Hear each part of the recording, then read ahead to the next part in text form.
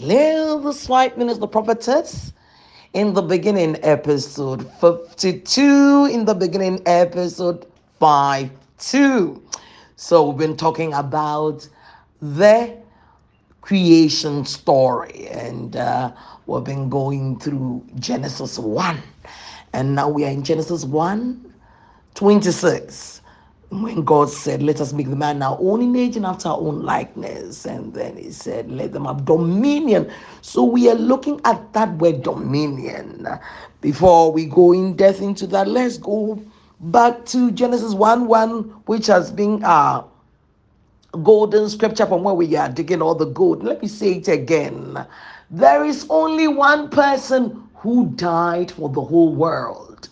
I didn't die for the world. I did not do that. Only Jesus did. So, Genesis 1:1. Come on, let's go for it and play a new song. I Need Fresh Oil by Ida. And it says, in the beginning, Genesis 1:1, King James Version, in the beginning, God created the heaven and the earth. Message says, first this, God created the heavens and the earth. All you don't see, all you see. Amplified Classic says, in the beginning, God prepared, formed, fashioned, and created the heavens and the earth. So we've been looking at creation. We're now looking at that word called dominion. And God said, let the man have dominion. And we said that God gave parameters for the dominion. He said, have dominion of the fish of the sea, birds of the air, living creatures, and the earth. Then He said, over every creeping thing. But a man, God did not give you dominion over him, another man. And I told you why. Because every man is made in the image of God. God's got His image on the man. And He says, hands off. Hands off, because I've got my image on the man. So now we're looking at the little ones.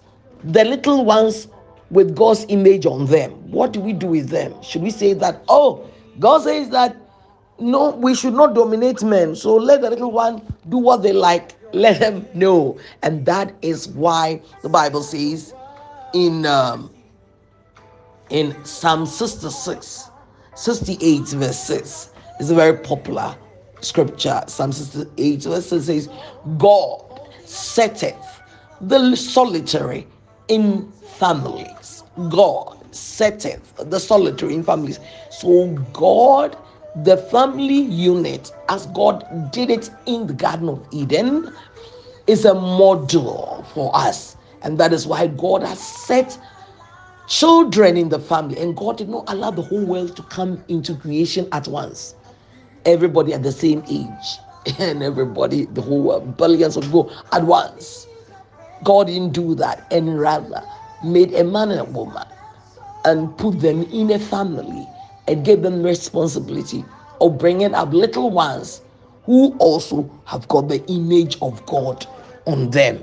Just like I said, Apple, iPads, iPhones have got the image of an apple, bitten, bitten apple on it. And that is their image. When you see the image anywhere, you know who you're dealing with. So, in the same way, God put an image on the human being and says, human beings are out of the jurisdiction of other human beings. No one should dominate another man. We can't do anything about that scripture. It is written, and it is written. And it's either a man will be or disobey, or you have your excuses, a ton of them. Whatever you say, the word of God will never change because of you. And so I said that somebody say, "Oh, come on, listen to what Prophet Olivia is saying that you cannot dominate. So I don't know why my parents should dominate you." And I'm saying that God intentionally set the man in a family for somebody to have responsibility over you. Very, very cardinal, very important. Somebody take responsibility over you. Your life is set immediately you come into this life. into this world, and even where you are born. People have some Africans have some funny story, and the joke is not a good joke, but it's like a joke. Say that, okay, when a baby is coming to this world and you hear them saying, speaking in African language, run away. If you hear them speaking in Chinese language, do this. If you hear them speaking in a Norwegian language, do that. If you hear them speaking American language, do this. Meaning that wherever you come, if you come, whichever family you come into, whichever area you come into, whatever is there would predetermine how your life will be. So if you're going to come into the hot sun, and you are going to face so many things that they are facing, why come into the world? That's the idea. But it is true that when you are coming, you are set into a family, and a child may come through another teenage pregnancy.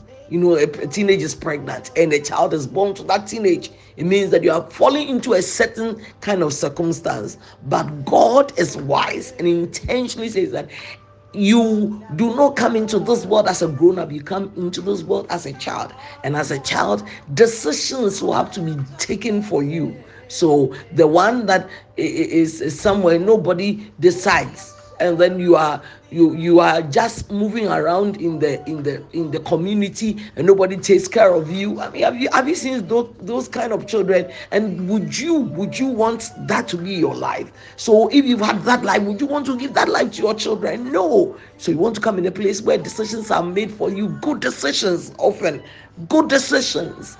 Then, so your father will say, okay, no, I want you to do this subject, I want you to try this one out, I want you to travel, I want you to. All those things are meant to help you. All those things are meant, and it is not just to dominate you. That is not it. Is to help. A controlled environment is good for a child when it's growing up. That is what I'm trying to say.